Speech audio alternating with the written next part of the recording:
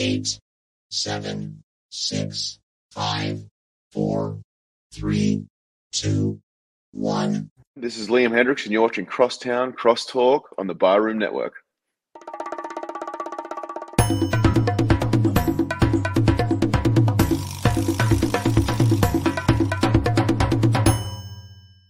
Some may find the following disturbing. Discretion is advised. Every summer in Chicago, the sunshine spotlights the city's spectacular skyline. Its luxurious lakeshore, marvelous monuments, and the over 200 neighborhoods in the city. And it also brings to light two of the greatest sports franchises in the world. On the north side, it's the Cubs. On the south side, it's the White Sox. This is Crosstown Crosstalk.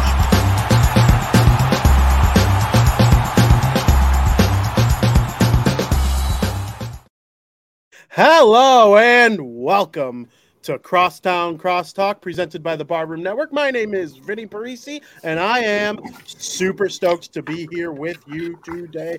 Baseball is reaching its climax as we end the regular season, and the playoffs are just around the corner. Of course, we are getting ready for the playoffs. There are a couple teams that still believe they have a chance to make the playoffs. The Chicago Cubs are one of them. The Chicago White Sox are not. There are White Sox fans that are rooting for their pal Jake Berger to make the playoffs. I'm sure there are plenty of White Sox actually rooting for the Cubs to get into the playoffs so that their family and friends could be happy. The jersey still says Chicago at the end of the day. That's how some people think. I'm rooting for my friend Jake Berger, friend of the Barroom Network, of course. But speaking of the Barroom Network, I thought today would be a great idea, great day to talk to the founder of the Barroom Network. Of course, I'm talking about my good friend, Aldo Gandia. Aldo! Hey! How you doing? I'm doing great. I'm feeling better every day from my health issues, and it's always fun to be on your show, talk sports, and just catch up on stuff. Absolutely. Now, I've been looking forward to having you on basically for, the last handful of months. I was like, you know what, Aldo, he's going to be fine. He's going to be great, and I can't wait to have him on the show again. It is my pleasure to have you back on the show, and I thank you in my head every single day for giving me a platform to yell and scream about sports. It's been my pleasure. You've surpassed my expectations. Your knowledge of sports, your entertaining presentation of sports, your passion for sports. It's just what the Barroom wants and needs. And congratulations on what is this, year 3, I want to say? We're in year 3, yep. Outstanding. So let's keep it going, brother. Absolutely. I love every second of it, and we're happy to have you. Now, part of what makes me crazy is baseball. I'm a freaking weirdo. I care way too much. I spent way too much time watching a team that barely reached 60 wins. Of course, we're talking about the Chicago White Sox. Yes, I echo my mom's sentiments. Glad you're recovering well, of course. Thank you. She's pissed off about the White Sox, too. I'm sure she cares so much. Yeah, they're terrible. And I know baseball probably hasn't been at the top of the mind throughout the summer this offseason when it comes to your sports. But, I mean, you got to have some kind of thought on this monstrosity. Yeah. Well, at my age, I can only put up with so much disappointment. So early in the season, when both Chicago baseball teams started off poorly, I said, I'm going to limit the amount of baseball I'm going to watch. But I've been following the headlines and so forth. And with the White Sox, it's just so doggone disappointing. I truly felt that Tony La Russa was behind the team's lack of accomplishment the previous season. And I didn't know Pedro very well, but I did expect them to, perhaps perform at a higher level. Well, that hasn't been the case. And, I look at the personnel in the White Sox, and there are so many, in my opinion, good or promising players in that. And, of course, you're going to start any conversation about the player personnel in the White Sox with Lewis Robert. I mean, the guy is a budding star. He's going to be making a lot of money when that contract is done and he's signing up for a new one. And then, you look at guys like, Andrew Vaughn and other players on the roster. And I say to myself, this should be a playoff contending team, not a team with the horrific record that they have now. What is it, like 30 games under 500? Yep, they're 60 and 98. That is just atrocious. So I ask you, a guy who has, lived with this frustration every day of the year, why is this team not playing at least 500 ball? Over the last handful of years, you chalk it up to injury. You could blame Tony La Russa. There were a lot of things. Now, last year I did tell people, be careful. This 81-81 White Sox team is the 5th best team since 2000. Like, it's not like they're so bad like we're seeing this year. And, it ended up being true. Like, this is actually the look of a bad baseball team. Like, 95 to 100 losses, you stink. You get to 102 losses, 105 losses, you're talking about being one of the worst teams of all time. But, as far as why, Luis Robert Jr., he's great. Andrew Vaughn, I still think there's another level he can get to. Eloy had his, issue with his health. And it wasn't a baseball injury this time. He actually had a health issue that he had to deal with. And he came back from that faster than I expected. And he's played more games this year than he has in a long time, surpassing 100 for the first time since his rookie year. I know that's not that big of an accomplishment, but I mean, for him, it actually is. Yes. Yohan Moncada was very injured for the first half of this season, and he was terrible. And he's been the best hitter on the team since August. And you don't want to hear it, of course, because it's like, oh, wow, Moncada was good when the games didn't count. Like, where has he been for the last 4 years? Agreed. Totally get that. But I hate to, put it this way. He is the third baseman in 2024. So him playing better since August is better than him not playing better since August. And then the pitching. You get rid of Lucas Giolito and Lance Lynn. For as much as they have kind of come back down to earth a little bit since the 2021 season, they're still MLB starting pitchers that are heavily coveted in a rotation. That's why they both were acquired at the trade deadline. You'll start replacing those guys with guys who are supposed to be in AAA. Of course, you're going to lose baseball games and be down 4-0 after 3 innings. And, those are all the reasons that I think this team are where they are now. The 7-17 start after April is really where things started to fall off. They were above 500 in May. They went 16-15 in May, and they are one of those teams that they just gave up. Chubb says, dude, the Sox suck. Cubs are 3 times better. Duh. I'm not coping with anything. What are you talking about? There's no argument here, Chubbs. Yeah, that sounds to me like Chubbs is coping with the fact that they're going to choke away their playoff spot that they had a 7-game lead on over the weekend. Chubbs is the one who's coping here. Go Marlins. But yeah, I think the fact that they kind of just gave up, and that's to me a big issue. Pedro Grifol, he's a big issue too. He's worse than Tony La Russa. Nobody wants to, and me, I came on the show and screamed about wanting Tony La Russa's head every single week last year. Pedro Grifol has been worse. It is just a fact, in my opinion. There's fights in the locker room. This guy hates that guy. This guy's doing this. Someone might have punched someone in the face in the All-Star break and left early. That's just decommitment to the team. There's so many issues with this team, and it basically all comes down to the coach and the owner of the ball club. Jerry Reinsdorf is going to always be one of the most interesting sports owners in Chicago history. I mean, he's got the 6. Chubbs says that reaction was totally. I know the game Chubbs plays. I know the game he plays. I'm well aware. I play the same game, Chubbs. You can't out troll the troll. How about that, Chubbs? I am the troll. Remember that. Remember that. But, with Jerry Reinsdorf, he did bring us 6 NBA titles. But you got to remember that I always feel that he kind of stumbled into that because he bought the team the year after Michael Jordan was drafted by the previous regime. And so he did just enough to surround Michael Jordan with the right players to eventually win a championship after 6 seasons of frustration. Jerry Krause, was for all his faults, he did get the proper lineup around him. He finally figured out how to do it. Now, I also blame Jerry Reinsdorf and Jerry Krause for the Bulls potentially not winning more championships if Jerry Krause would have been a better general manager and a general manager that the players liked to play for as opposed to disliked. Perhaps Jordan would have never retired, and they would have had, instead of 6 NBA crowns, they would have had 8 and competed for the Boston Celtics record of 9 championships in 11 years.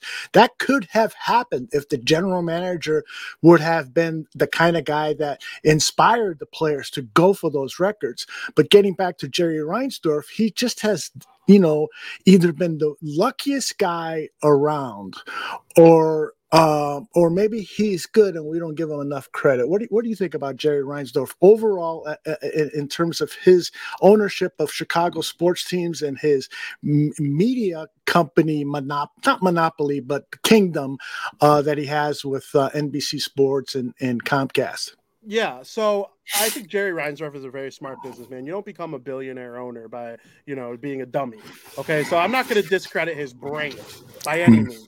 I do discredit his want or care for the sports teams that he owns to be the best versions of themselves. He did luck into Michael Jordan. Remember, Michael Jordan wasn't the number 1 pick.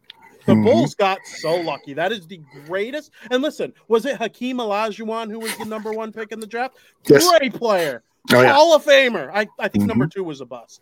But number 3 was Michael Jeffrey Jordan.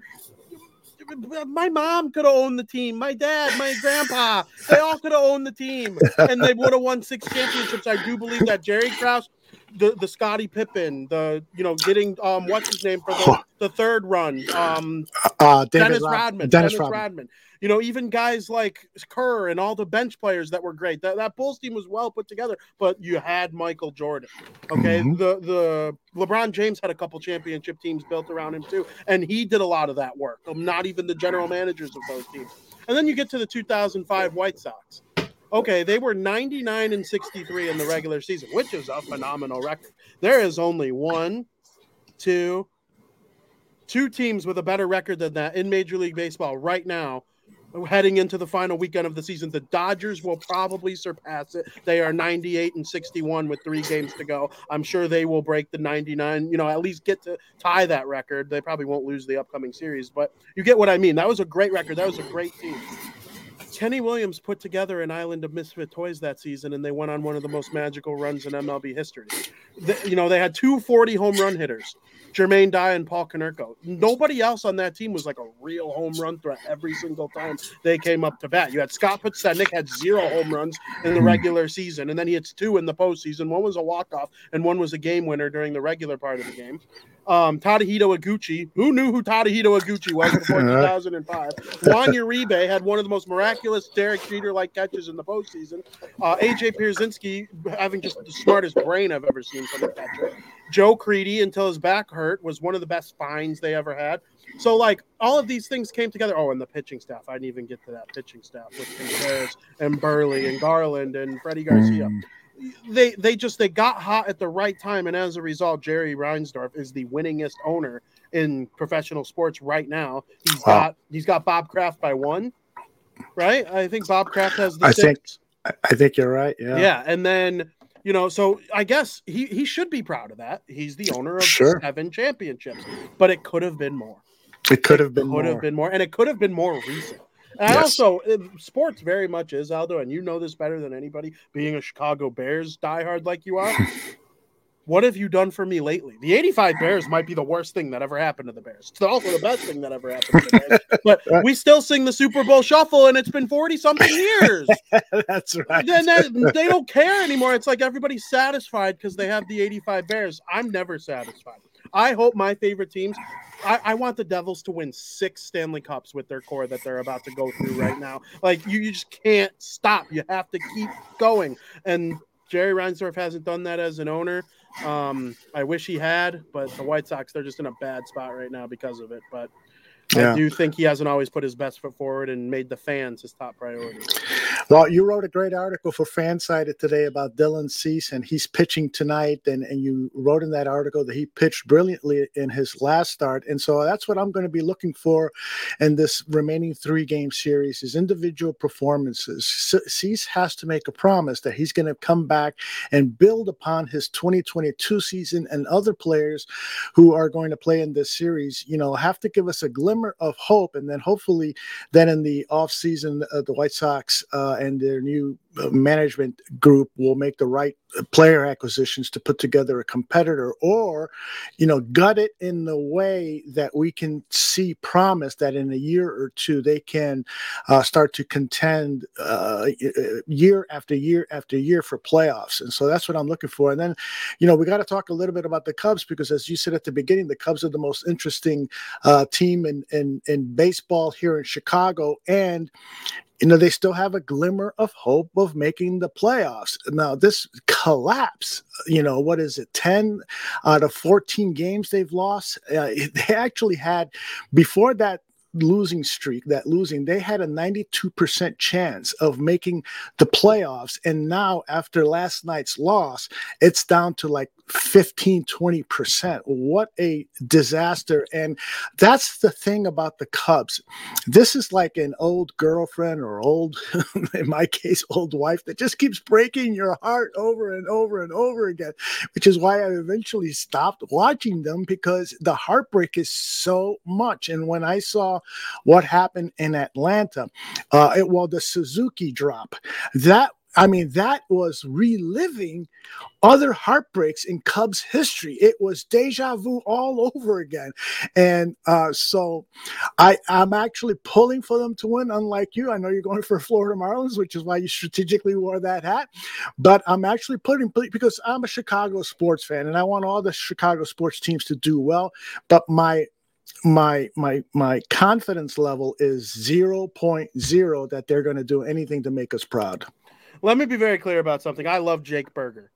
He's come on the show twice, and he's probably going to come on a third time based on some things that I've heard in conversations I've had. Love Jake Berger. He's on the Miami Marlins. I wanted them both to make it. And if you noticed, Aldo, this season, I haven't tweeted as much funny things about the Cubs this season because – and that's why I laughed at Chubbs' comment at the beginning of the program when we first were talking. I have not once ripped on the Cubs this season. They were funny to make fun of a little bit early in the season when they were kind of stinky pre-May-ish, kind of got off to a bad start. But like when the White Sox are this bad, I don't run my mouth about the Cubs. I have a brain. I'm not doing that. There were people yesterday like laughing that the Cubs lost to the Braves and the Packers got killed by the Lions on the same night. I'm like, what? The Bears are 0-3 and they're the worst team in the NFL, and the White Sox are about to be 40 games under 500. All right. I mean, I'm not making fun of anyone here. Me rooting for the Marlins is strictly Jake Berger business. I was rooting for the Diamondbacks to be the team that got ousted, and the Marlins to come in. And then if the Cubs made it, like, certain people, a lot of people on the network here, family of mine, they'd all be happy, and we'd watch playoff games together. And I'm going to be spending some time in Wisconsin next week, and if they do make the playoffs, their likely opponent would be the Milwaukee Brewers, and I do think a Brewers-Cubs matchup at a bar in Wisconsin would be very fun. And so that in that regard, I'm also kind of rooting for them to get in, just so I can, cheer on the Brew Crew with a couple of my fellow Wisconsinites, but because I have to hate them during football season. But yeah, I'm with you. I think it's going to be an interesting weekend for the Cubs. They ran out of gas, it seems like. And the Atlanta Braves, they clinched the best record in Major League Baseball en route to sweeping the Chicago Cubs. I mean, I think everything they've done this season is actually great. They were 7 games under 500 on July 4th. When we were all lighting our sparklers and swimming and having a barbecue, the Chicago Cubs were 7 games under 500. Now they enter the final series of the season with a chance to make the playoffs. And listen, the Marlins, they're playing the Pirates. The Pirates have played the Cubs hard here in the final stretch of the season and made it tough for them. The Diamondbacks are playing they're playing someone good, if I remember correctly. They're playing the Houston Astros, who are also fighting for their playoff life. So to come into the series thinking the Cubs are dead is just inaccurate. They really do have a chance. I would put it, I think, what did you say the odds statistically are? Like 15%? Of making the playoffs, they've dropped to under 20%, between 15 and 20, I saw. That's interesting to me. I think a lot of that has to do with tiebreakers. The Cubs do. Actually, it's 17.7 according to Fangraphs. Okay, and Fangraphs is pretty mathematically accurate with a lot of these things, especially when it's only 3 games that they kind of have to dissect here. The Right. Cubs don't hold tiebreakers over the Marlins or the Diamondbacks, so they essentially have to, at minimum, win 2 of the 3 against the Brew Crew this week. But they also they need help from the Marlins and the Diamondbacks here to not win games. And the Brew Crew. Hey, we can eliminate our biggest rival this week. They're clinched. They clinched the NL Central. A lot of the times I think they would rest their best players. I don't think that's happening this weekend because the Bears let the Eagles get into the playoffs 2 years ago. No, that's way more than that now. Wow, 5 years ago. They could have rested their starters in the second half when they realized they weren't getting the bye, and the Vikings would have gotten in the playoffs over the Eagles. How'd that work out for you? You can't. Sometimes you got to be strategic with this stuff. If I were the Brewers, I would try so hard to eliminate these guys. And yeah, that's where I stand on the Cubs right now. They're a great team, and they're only going to open their pocketbook and spend more money this offseason. Got to extend Bellinger. They need a third baseman, a bullpen, but we'll see what happens. Yeah, it's been, when they traded away, all their star players from their World Series, when I thought to myself, oh no, this is going to be another one of those long rebuilds where they're going to gut the whole thing. It's going to be so painful, but they've actually exceeded my expectations, and so credit to them. And so hopefully maybe they're building something here so that the 2024 season could provide us with a really World Series contending team, a real World Series contending team. I wanted to ask you, because one of the great things about Crosstown Crosstalk is that you talk Cubs and White Sox, but you also talk about baseball teams across the country and baseball players across the country. It's a great way to stay on top of Major League Baseball, not just the Cubs and White Sox. Well, the kid who just stole that 70th base and made a new category for baseball records. I got the video here of him stealing the base. It happened against the Cubs in the 10th inning. So I wanted to get your thoughts on the record, and then also wanted to ask you, what did you think about the Chicago Cubs announcers who were critical of the fact that they stopped the game to give him the base and ran a montage highlight? They were saying this is disgusting. This shouldn't be. What are your thoughts? Were the Cubs announcers sour grapes? So, first of all, Ronald Acuna Jr. is probably going to win the MVP now. I was leading Mookie Betts like 2 weeks ago, and then Acuna got to 40-70. Listen, I would sign up. I tweeted this from the Southside Showdown account. I would sign up for the White Sox to have a 40-30 guy. Right? Like, they would never even think about having a guy like Ronald Acuna Jr. Could they have waited till the end of the game, considering the next pitch ended the game? Literally the next pitch ended the game. Yes, they could have absolutely done that. Do I care that they didn't, though? No. And I'm not saying that with any kind of Cubs hate whatsoever. Ronald Acuna Jr. is unreal. Okay? And yes, they ran that montage, and Boog Sciambi was all pissed off about it. Like, whatever, that's fine. But I kind of get where they're coming from. Like, the game's literally about to end. Like, you can't wait 5 minutes. Like, they're the next. Yeah. But, when players reach those types of milestones, we see them get celebrated on the spot. Now, is Ronald Acuna Jr. joining the 40-70 club, Babe Ruth breaking, or Barry Bonds breaking Henry Aaron's record? No, it's not. Right. Is it someone breaking the ERA title record or the whatever record? No, it's not. But it's something for him to be proud of. Now, the new rules helped Ronald Acuna Jr. steal 70 bases. There's no doubt about that. You can't make a third motion to first base. Otherwise, if you don't actually get him out, I think it's a balk. Yes. If they mess up on the third try, you can only, make 2 breakaways from the mound. Otherwise, yeah, that happens. So it makes it a little bit easier for guys to steal bases. After the 2 pickoff moves, you're going to be able to get a little bit of an extra step for the lead. But I mean, hey, it's something that no of the 2 sides are going to agree on. Cubs fans are going to be mad about it. Braves fans are going to be like, dude, what are you talking about? We're the Atlanta Braves. We're going to celebrate our guy who's going to go win the MVP. Sometimes baseball is about statistical achievements. I think more than any other sport, baseball, and listen, you know me, I love every sport. I'm not biased towards one or the other. Baseball, more than any sport, is a statistical celebration sport. We love when guys break records.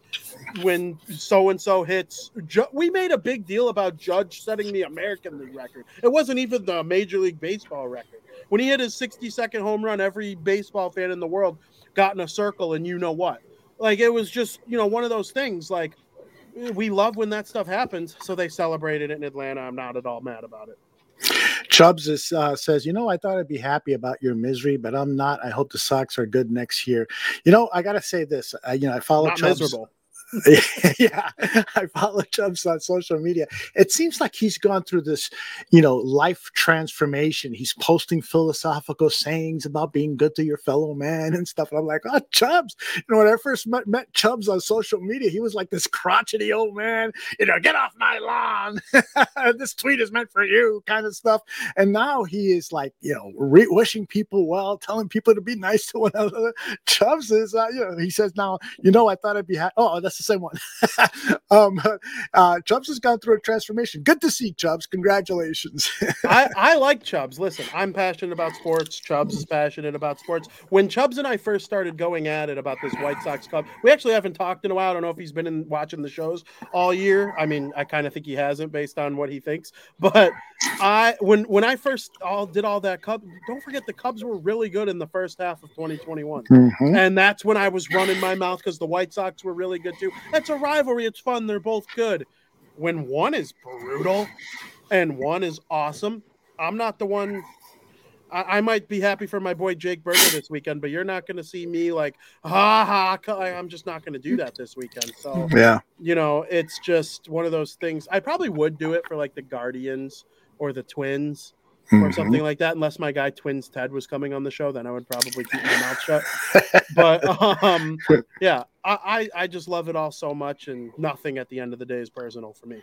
There you go.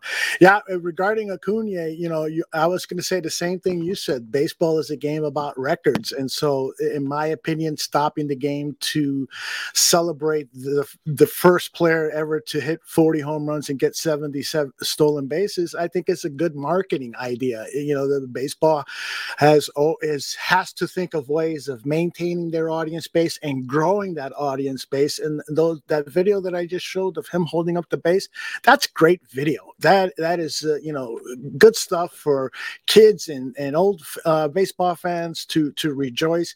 You make a great point. It's a lot easier now to break records like that, because rules have changed. But rules have always had like every record in baseball history books should have an asterisk. When Babe Ruth hit 60 home runs, unfortunately, half the great ball players in the country were not allowed to play baseball. African Americans were relegated to the Negro baseball leagues and so forth. And so, every record, has some kind of a little bit of an asterisk. I don't want to say a blemish because it's still a major accomplishment because you're playing against other good ball players. But when you're excluding, a lot of good ball players, it still is an accomplishment. And when you hear that in the Negro baseball leagues, one player hit like 80 home runs one season, that why isn't that considered in the history books?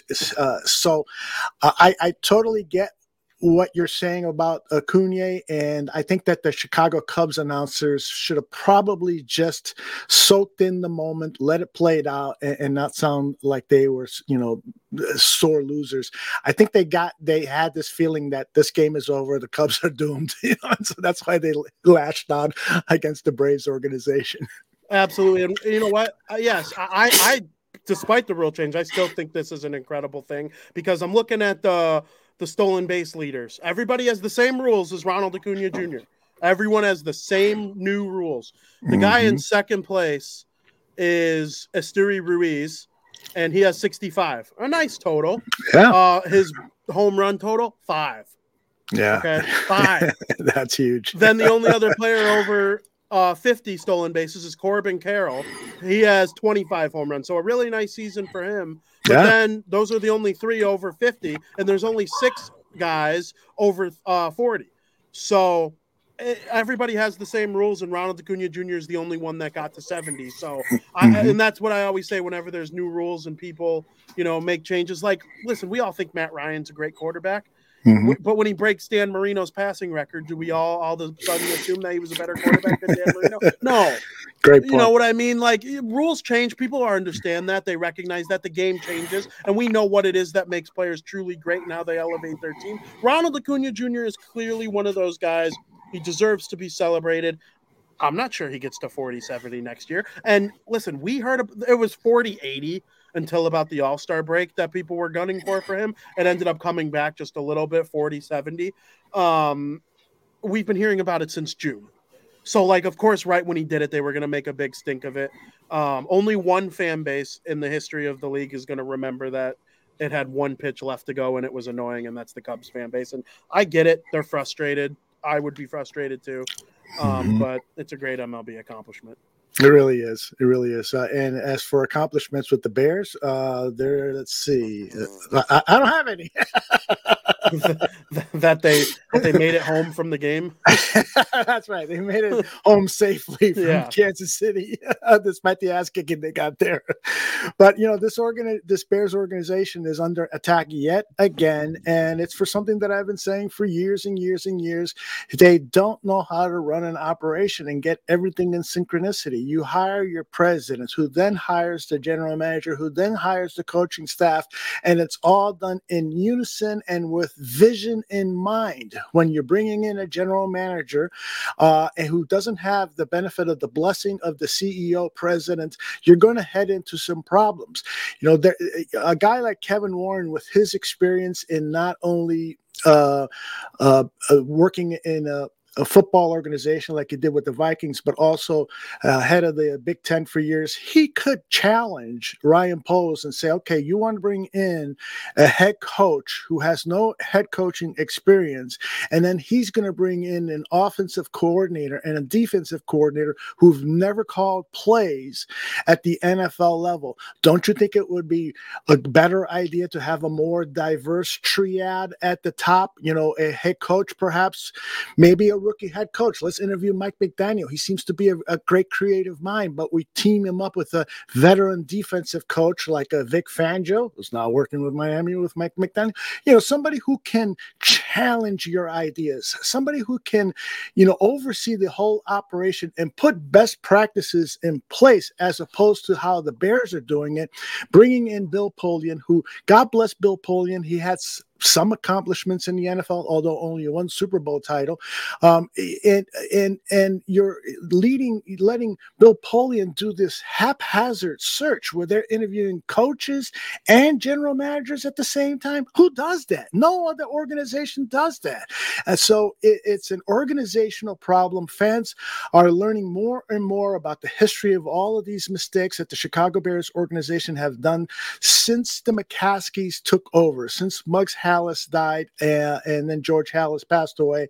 Unfortunately, McCaskies appear to be some very, very nice people, but just don't have the intellectual capacity on how to build a winning football organization, and we're all suffering because of it.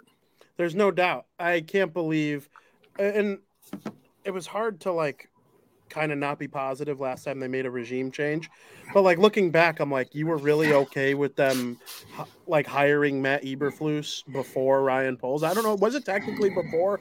But if it wasn't before, they had the idea that they wanted him to be the coach before they hired Ryan Poles. Might have signed on the dotted line first, but they knew they wanted Matt Eberflus. And it's not like you're getting Kyle Shanahan before you hire your GM. It's not like you're getting Mike Tomlin before hiring your GM, one of the great coaches of all time, at any point. You're hiring a rookie head coach with a defensive mind basically around the same time as you're hiring your GM. It hasn't worked for the past handful of regimes. They have Ryan Pace and they bring in John Fox, but they already had the quarterback in place. And then they bring in a quarterback, and then they fire John Fox and they bring in a new quarterback before they bring in Matt Nagy, and then Matt Nagy has a new quarterback, and he drafted Mahomes in Kansas City, and he stuck with Trubisky in Chicago, and then they draft Justin Fields and fire Nagy after 1 year of Justin Fields, and now it's pretty clear to me that Justin Fields isn't the guy for Eberflus and Poles, but they're going to keep Justin Fields, or they're going to keep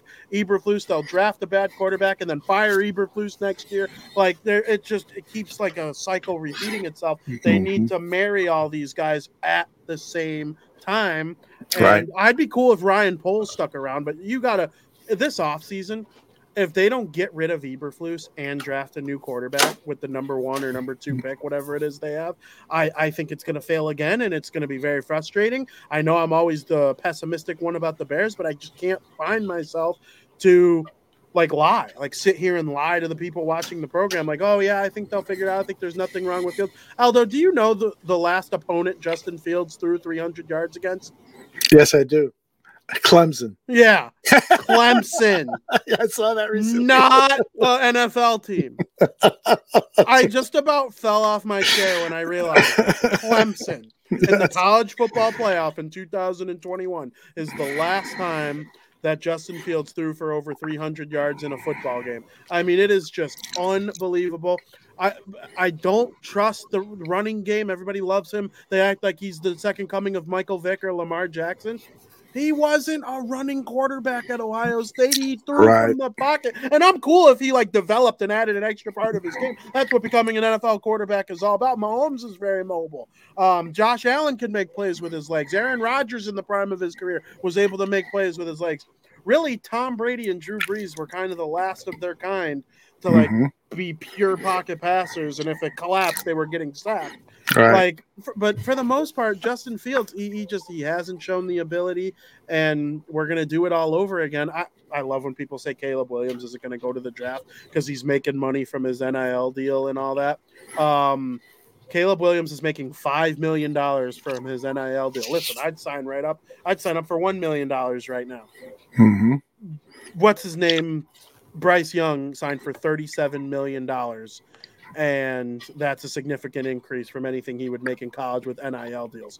So, the thing with Justin Fields is we have several more games to determine if he can become a winning quarterback in the National Football League. And I want to bring this up because we have 2 number 1 draft picks. It would be great if Fields can prove to us I can be a very good NFL quarterback so that we can devote those 2 number 1 draft picks on 2 studs on the defensive line or wherever. There's a lot of needs. The issue is that it's not looking that way, and so we may have to devote one of those picks to a quarterback. Fine. If we do that, it's good. But let's at least give him until the NFL bye for the Bears, which is week 13. Let's see if starting against the Denver Broncos, who gave up 70 points and over 700 yards of offense last week, let's see if Justin Fields can rush for 100 yards and pass for 250 yards and pick up a victory and then go to Washington on Thursday night and throw for 200 yards and 3 touchdowns and run for 75 yards and start to prove that perhaps with certain adjustments to game plan and certain better performances by the surrounding cast, he can do it. Do I have a high level of confidence that he can? It's diminished, quite frankly, it's diminished tremendously over the first 3 weeks, but we have to put him through this test in order to see how we're going to continue this rebuild, because if we have to draft a quarterback, the 3-year rebuild is now a 5-year rebuild. You're not going to draft a quarterback in 2024 and then expect it to be a playoff team right away. So the coaching clearly has been a problem. When you bring in a Luke Getsy, who was the quarterback coach for Aaron Rodgers, who is a totally different quarterback than Justin Fields, should have brought in somebody who had experience with running quarterbacks who could be not as you said, Fields wasn't a running quarterback in college, but that has those kind of athletic skills, so that you can better use them, like with the Ravens have with Lamar Jackson. It's just a very short-sighted, narrow-minded decision to bring in a quarterback coach who has never coached a quarterback with those unique skills that Justin Fields has. And he's not creative. He doesn't use Fields in creative ways. I actually put up on my Barroom Network Twitter account, X account, I floated the idea. How about if we start using Justin Fields more like the Saints used Taysom Hill, And that way we get Tyson Bagent in the game and we can actually see him pass from the pocket and see if he can do it. But you've got, for at least 25% of the snaps on the offense, Fields is lined up at the running back position, at the wide receiver position. You have him in the wildcat position. You're doing all these creative things to disrupt what is going on with this Bears offense, because after every single game that Luke Getsy has been the offensive coordinator, the opposing team says, we know what they're doing. We know that we have to keep Fields in the pocket. And so they're game planning now because they've looked at the film, and Luke Getsy's not being creative enough to come back with a different look, a different solution to the problem. It's really a bad situation for us Chicago Bears fans. Aldo, I've always had the opinion, and not always, it's kind of flipped in the last 5 or so years, but I think the quarterback impacts a team's ability to succeed more than any other position in any sport. The last 2 Stanley Cup champions had medium goalies. The last couple NBA championship winners were actually, they were teams. And I know Jokic is amazing, but the Denver Nuggets, they had a really good team. It's not like the LeBron James show or anything like that. I think football, more than any other sport, is impacted by this one position. And we thought Luke Getsy was a genius when he was with Green Bay. Well, it's amazing what it looks like when you got the MVP on your team, right? Like he looks like an offensive genius. Wow, look at this Matt Nagy. When he's in Chicago, he looks like a moron. And then he goes to Kansas City. Yeah, week 1 wasn't great, but I actually think people didn't give enough credit. And I wrote my tweets to create engagement, to make fun of Matt Nagy a little bit, because I like making fun of Matt Nagy and his dumb face. But they, all of a sudden Matt Nagy's a Super Bowl champion again, and he's an offensive coordinator that can drop 30 points in the first half. Well, he's got Patrick Mahomes. He's got the best player in the NFL slinging his plays. So, I think people do sometimes in football put a little too much emphasis on coaching. I'm not saying coaching doesn't matter. Without Andy Reid, Patrick Mahomes would not have become the player that he is today. Bill Belichick helped Tom Brady become the GOAT. He worried about especially in the second half of the Patriots dynasty, when Tom was pretty much handling the offense with what's his name? Is it McDaniels I'm thinking of? And and Bill Belichick was in charge of the defense with the bearded guy with the pencil. Matt Patricia. Matt Patricia.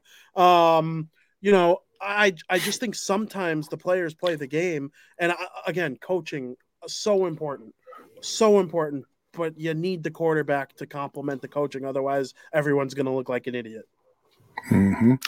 Yeah, and so what we're left with this upcoming week is 2-0-3 teams, right? Facing one another.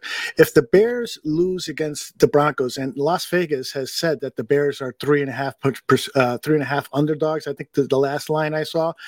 That's embarrassing in and of itself. But if the Bears do lose this game, and if they lose in a humiliating fashion, that it is clear that Kevin Warren has to step into the picture. You can't make a change with the Thursday night game coming on, but he's got to go into Ryan Poles' office and say, okay, this is not sustainable. Or if he's got to go into McCaskey's office first, but he's got to tell Ryan Poles, I need a plan for how we're going to improve this, and it has to be heads have to roll. Whether you're going to fire Luke Getsy and promote somebody on the offensive crew to be the play caller, that's a tough choice. I mean, who's the logical person? Janocko? Janocko's never called a play in his life. So that's a tough thing. Or you're going to fire Eberflus and perhaps make Hightower, the special teams coach, the head coach, and promote somebody from within to call the defensive plays, like Hoke, the defensive backs coach, who's had a lot of experience.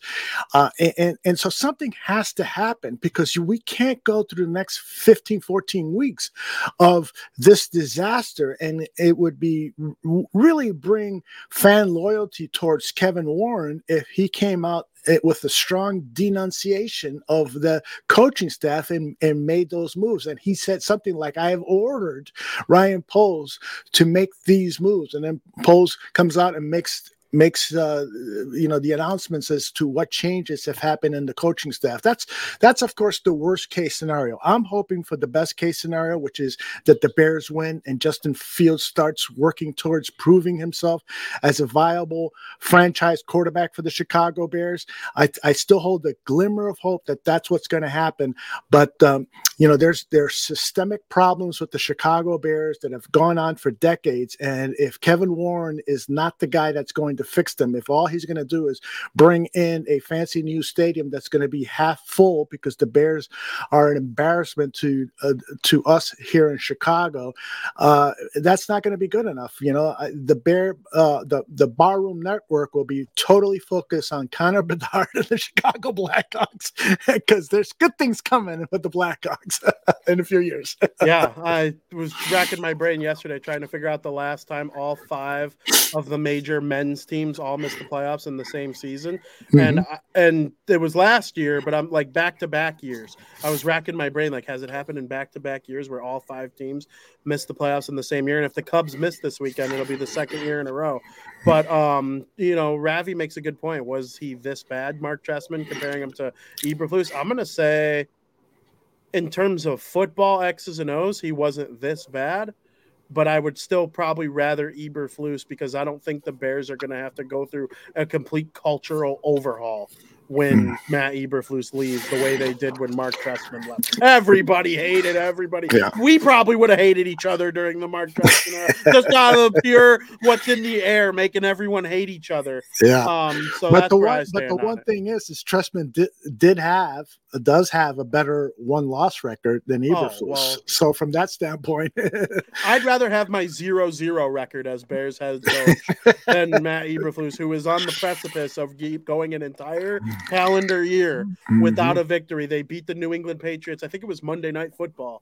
It was either Monday Night Football or Thursday Night Football. Yeah, it was a weekday game against the New England Patriots, and they won. And they haven't won since. Aldo, I got to be honest with you. Mm-hmm. I think the Bears are going to be shelled by the Broncos over this weekend because I'll tell you why. They gave up 70. And they still scored 20 points. Mm-hmm. The Bears are on an NFL record streak of 13 straight losses. All of them, they gave up 25 points or more. You're telling me this Denver Broncos team that didn't score or that scored 20 points in a game that they gave up 70, the Bears aren't scoring 70. So I assume the Broncos are going to score more than 25 points. There's no way the Bears scores 25 points. There's no way. So that's why I'm thinking I'll be stunned if the Bears don't get beaten by multiple scores this weekend. Yeah, it's hard. It's very hard to debate you on that because there's very little evidence that they can score that many points. I mean, this is a team that, the quarterback is having a hard time passing for over 100 yards, 99 yards passing in a game that's a rout where you normally see quarterbacks throw for 150 yards in the fourth quarter, just garbage yards when they're losing by 3-4 touchdowns. And Justin Fields couldn't even do that. So that's the disheartening thing. And I understand that the offensive line is not playing well. He's playing with his 20th different offensive line combination during the Eberflus era. I understand that Chase Claypool has looked like one of the worst trades in Bears history. I understand, that the defense is not giving him a short field to work with, but the tape, I'll use the phrase of somebody who used to work here at the Barroom, the tape doesn't lie. There's open guys downfield, and he's not pulling the trigger. And so you can blame it on the coaching. You can blame it on the offensive line. You can blame it on everything. But it is obvious when you take it's basic football. I learned this when I was in high school, when I was coaching a flag football team. Quarterback drops back on that third step. He plants that back foot, and then he fires the ball. It's a timing pass, and that's what Getsy has tried to get Fields to do, but he won't do it. 5-step drop, same thing. Plant that back foot, fire the ball.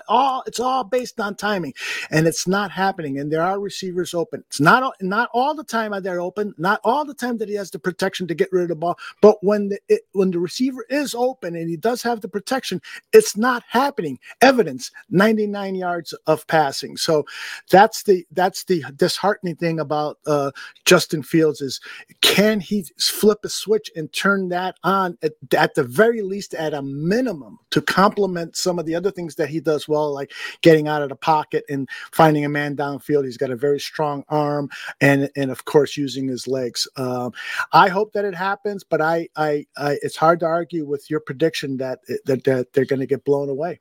Now let me ask you a question. There's one defensive-minded head coach that I could see being in the final 8, let's say, final 4, possibly even the Super Bowl, and that's Brian Daboll and the Buffalo Bills. We are very much in an offensive head coach type league right now. You think about Kansas City or Cincinnati or San Francisco or Philadelphia. All of them have offensive-minded head coaches, correct? Yeah. Daboll, actually, wasn't he the offensive coordinator for the Buffalo Bills? He was the one that got Josh Allen going. And who's the coach of the Bills right now? They have a defensive-minded. I might have. Sean McDermott. That's who I'm. McDermott. Yes. McDermott. But you're right. Daboll's with the Giants now, right? Correct. Yeah. That was just a name fumble there. Getting two guys.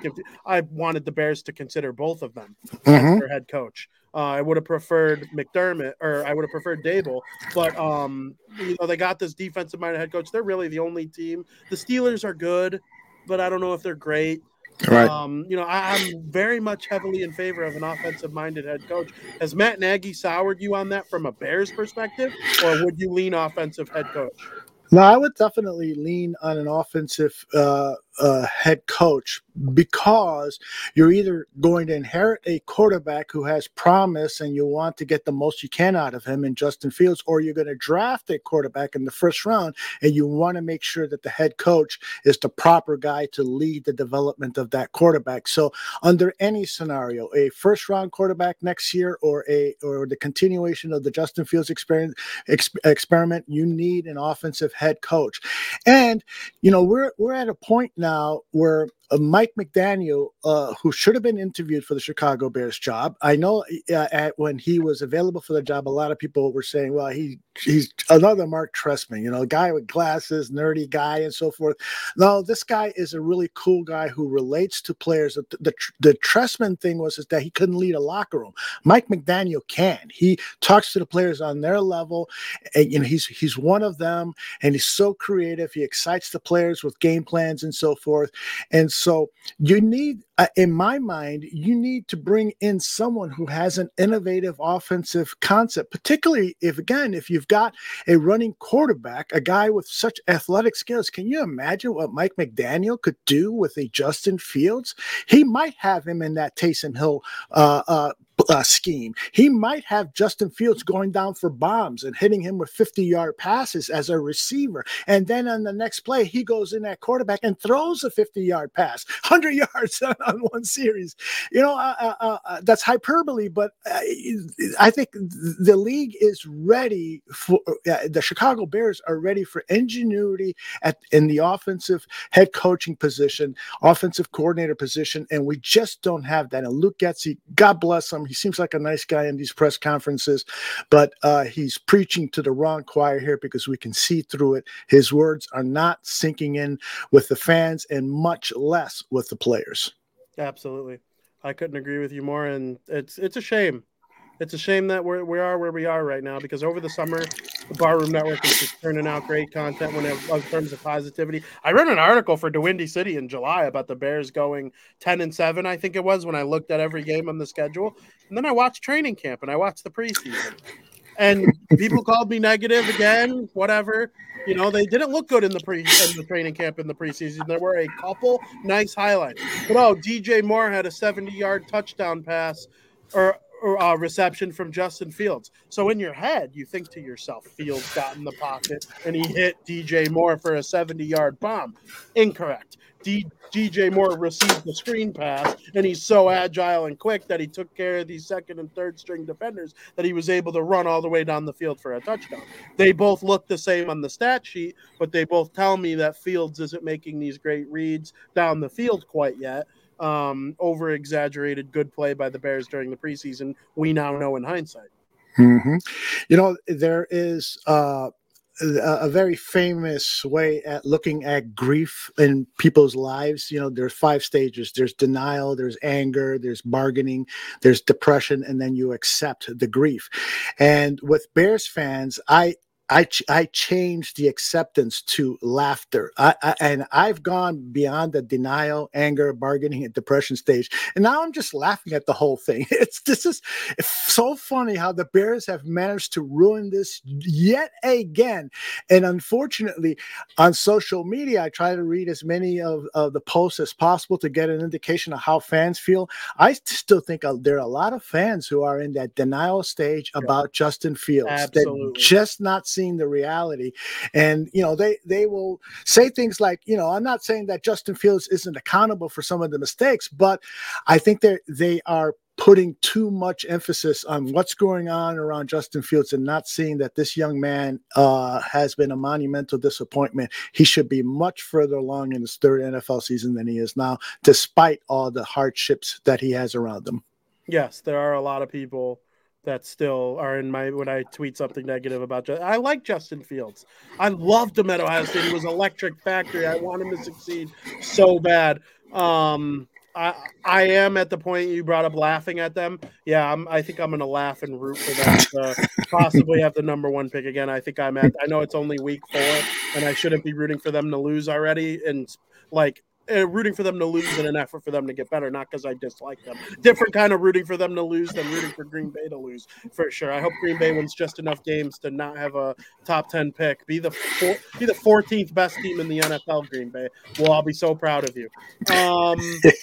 But I also think Illinois just has such a stink on their football teams and all levels. I think about college football in Illinois. NIU's been the best football team in Illinois for the better part of the last decade. They've won their conference. They went to an Orange Bowl. Illinois, Northwestern, all these, even not Notre Dame, they're in Indiana and they've been good. But all the teams from actually play in Illinois, that they all stink, including the Chicago Bears. And let me tell you something, Aldo.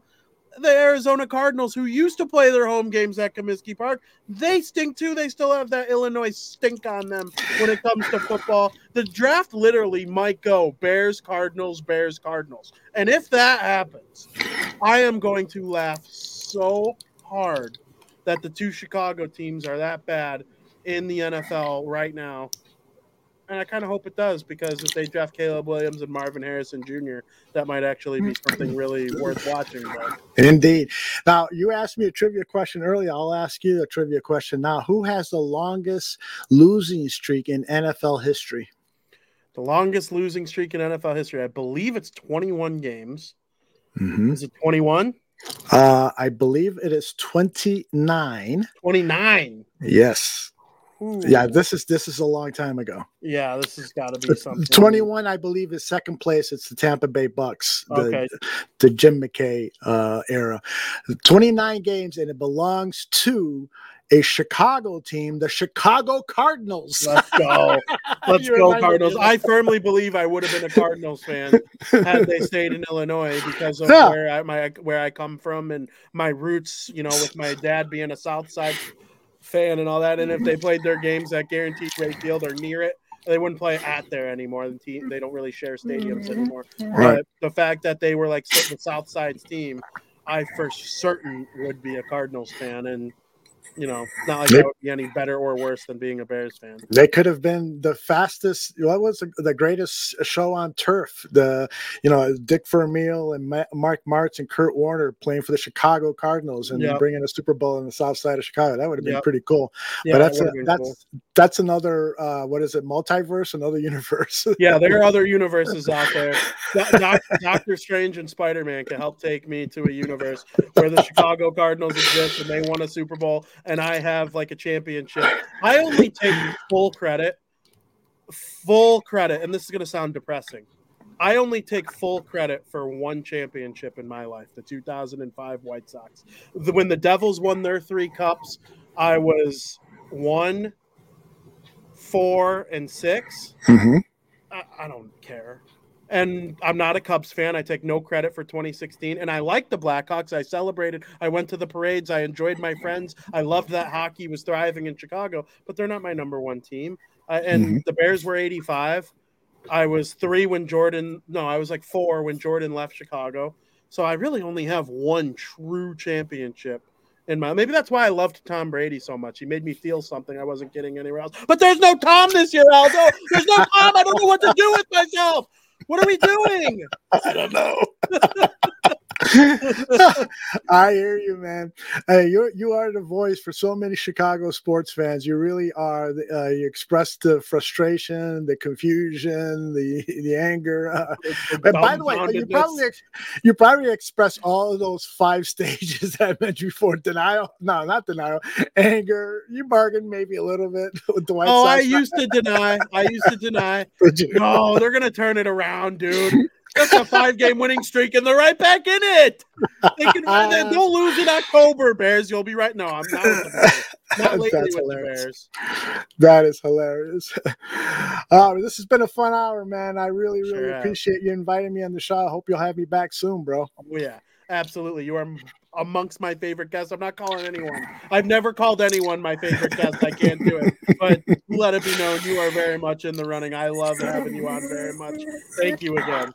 And I can't wait to see you, and we'll share a beer soon and talk more sports and get caught up with family and stuff. All right, brother? Absolutely. I would love to do so. And to everybody watching in the chat, whether it be Mark or Ravi or who else was in the chat? Chubbs, my guy Chubbs. My mom was in the chat. To everybody, Travis. Well, I love Travis. Everybody watching in the chat that didn't comment, we appreciate you too. And if you're just catching us now, make sure you listen on Apple, Spotify. Go back on YouTube. We're on all sorts of different platforms that you can watch our show. I'll be putting on Twitter, all of it. Make sure you tune in. The Barroom Network has great Chicago Bears coverage this upcoming weekend. And guess what? Next weekend on Bar Down Talking Hockey, we are recapping what has gone on in the preseason so far, previewing the Metropolitan Division where this team plays, this original 6 team. My favorite team, the New Jersey Devils. That is our last division preview before we get into the 2023-24 NHL regular season. We are, I think, 10 days away from the regular season starting. Connor Bedard and the Chicago Blackhawks leading off the NHL season against the Sidney Crosby and the Pittsburgh Penguins. Make sure you tune in to Bar Down Talking Hockey to catch up on all that. And, of course, this show next week with playoff baseball to talk about. So everybody watching in the chat at home or listening on the Spotify, Apple, all that stuff at your leisure, as always, thank you for listening. Another happy landing.